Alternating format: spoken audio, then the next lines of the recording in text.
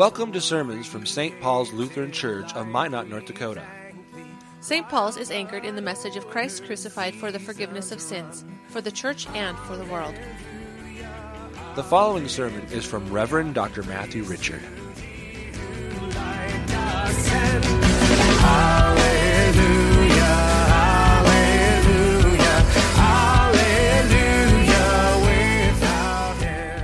The epistle is from Hebrews chapter 9.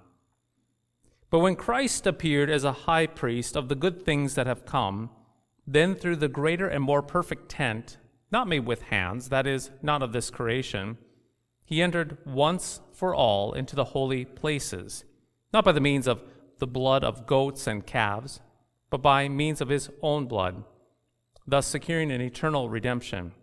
For the sprinkling of defiled persons with the blood of goats and bulls and with the ashes of a heifer sanctifies for the purification of the flesh, how much more will the blood of Christ, who through the eternal Spirit offered himself without blemish to God, purify our conscience from dead works to serve the living God?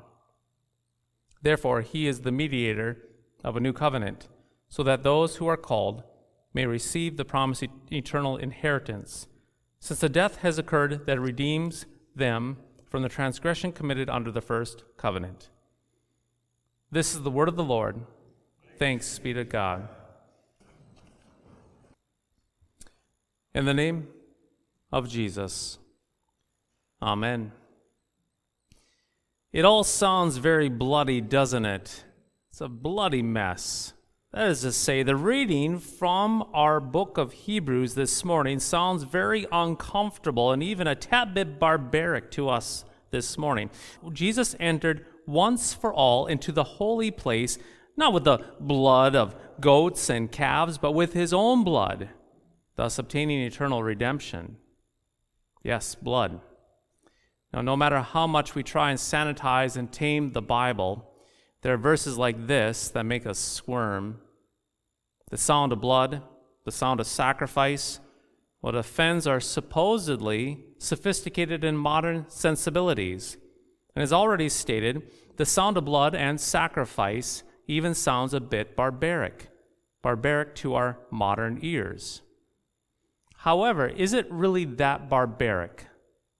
Are we modern and sophisticated Americans really that cultured and civilized that we are taken aback by the reading of Hebrews?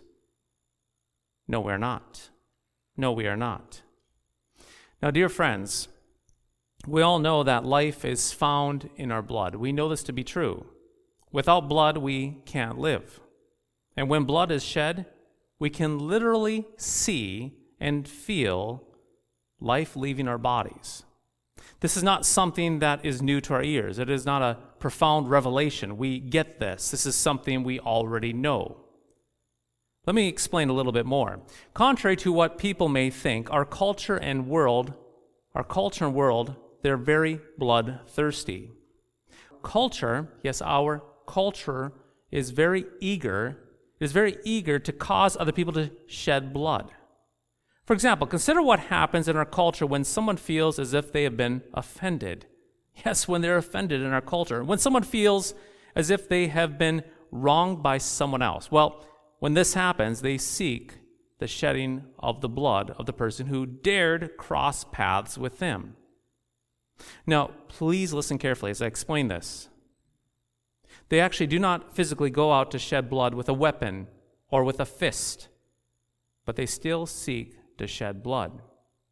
You see, when our culture is offended, individuals, they become full of anger, they become full of frustration and rage. There's a desire for seeking justice, and so they become bloodthirsty. And then these individuals, they seek to harm and punish those who dare offend them. This can take many forms, from verbal attacks to social media shaming, to gossip, to slander. Pick your poison.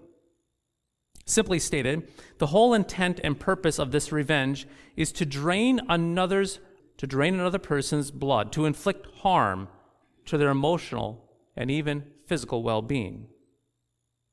Instead of being the one to go to them and to uncover the offense itself, to address the underlying issue of wrong, Well, our society and individuals in our society, they instead gather a mob to destroy another person's reputation.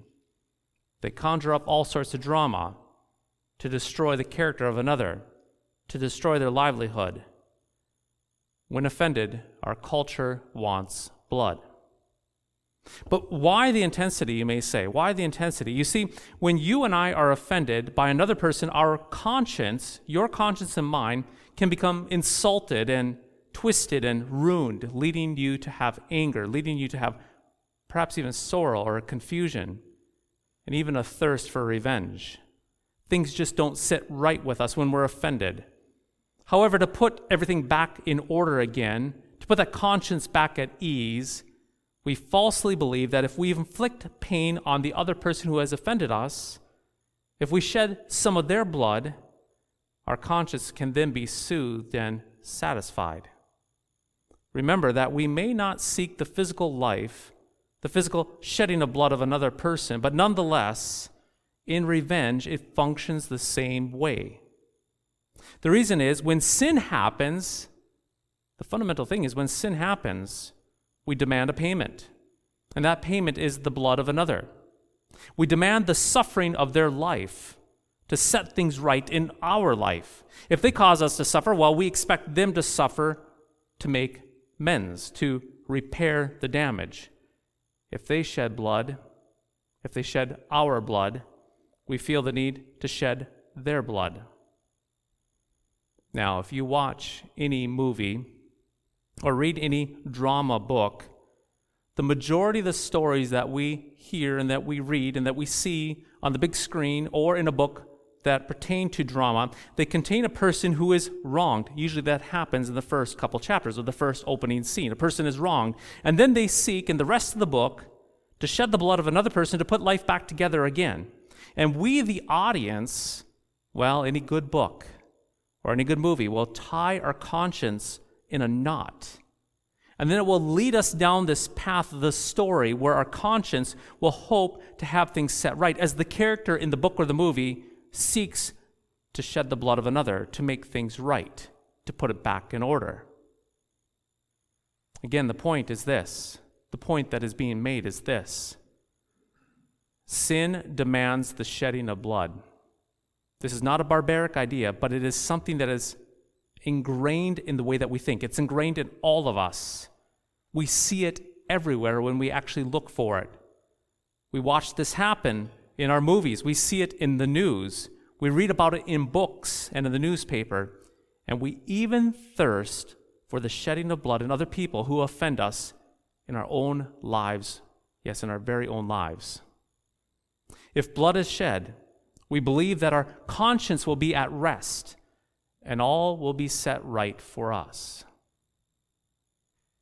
Now, this brings up a very important question, though. Very difficult question.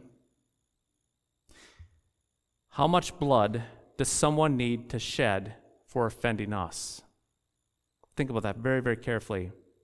When someone does a wrong, who must bleed and how much? Who should be the whipping boy and how many lashes must he take? My dear friends, the world is not able to answer these questions. And the reason why, the world isn't too interested in the full satisfaction for sin. You see, much of the world is built on a culture of revenge and bloodthirsty vengeance. The world itself would not actually know what to do if full satisfaction for sins would be achieved. But nonetheless, the question still remains for us to consider, for you and me to consider.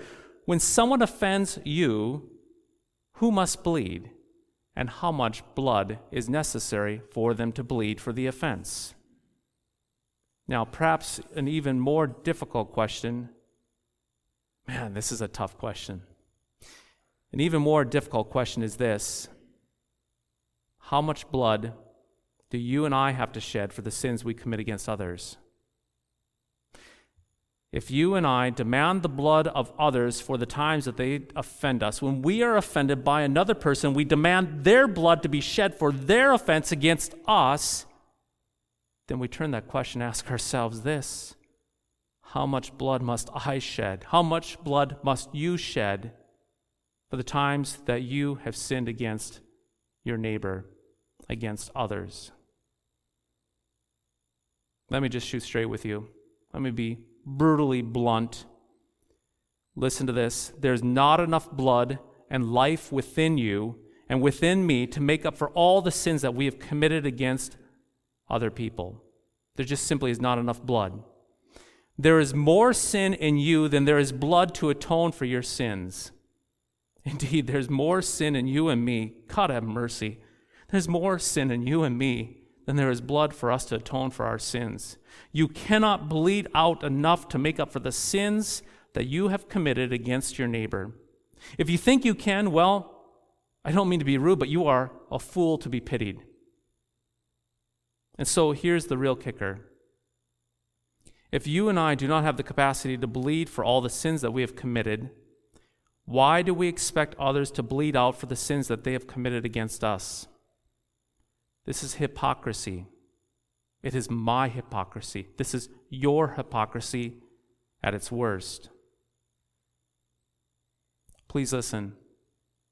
There is so much sin in our lives and in the lives of others around us that we cannot shed enough blood to fix the sins of the world. This world is a world where all of humanity is constantly sinning and offending one another, and then we set out with vengeance and revenge to draw blood from others for their offense when they do not have enough blood to shed for their offense to begin with. And while we're making all these demands of others to shed their blood for you and for me, for their failures and their sins against us, we often do not even give a second thought for all the shed blood that we owe for our sins and failures to others around us. What a horrible, bloody mess we are.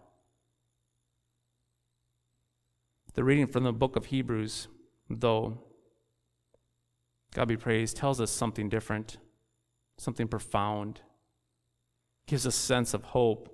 Listen again. Jesus entered once for all. Jesus entered once for all into the holy place, not with the blood of goats and calves, but with his own blood, thus obtaining eternal redemption.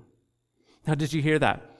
Once for all, using his own blood as the price to free you, Jesus atoned for your sin and the sins of the entire world. The Son of God made one payment for you by shedding his blood for you. Christ forgives you and purifies your conscience by himself, and by shedding his own blood only one time, he made eternal life sure and complete for you.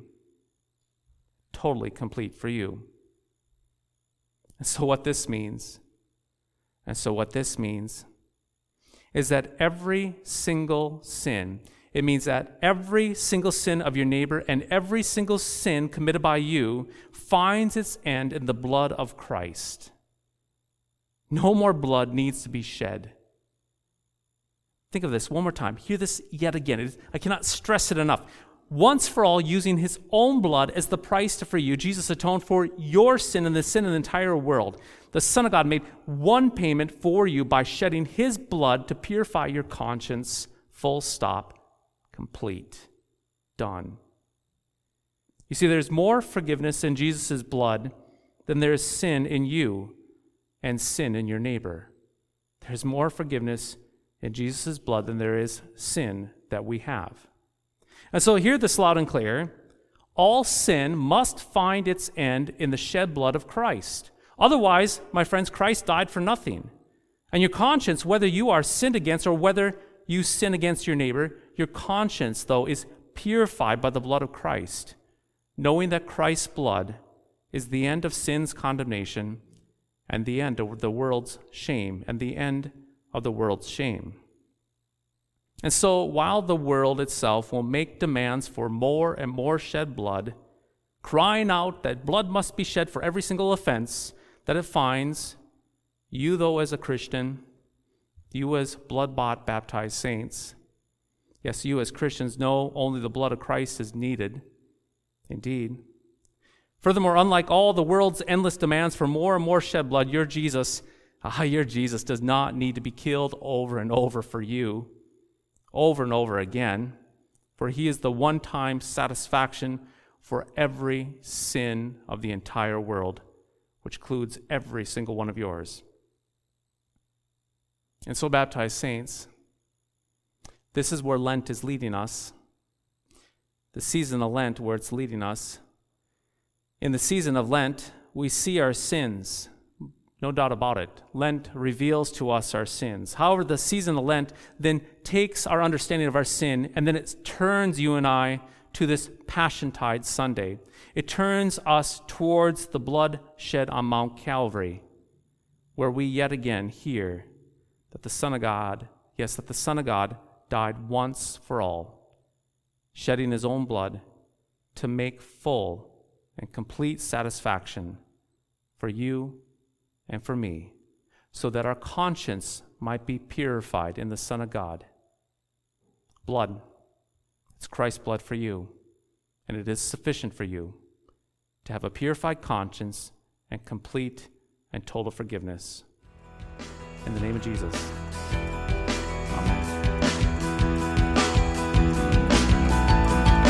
Thy strong word bespeaks us righteous, bright with thine own holiness.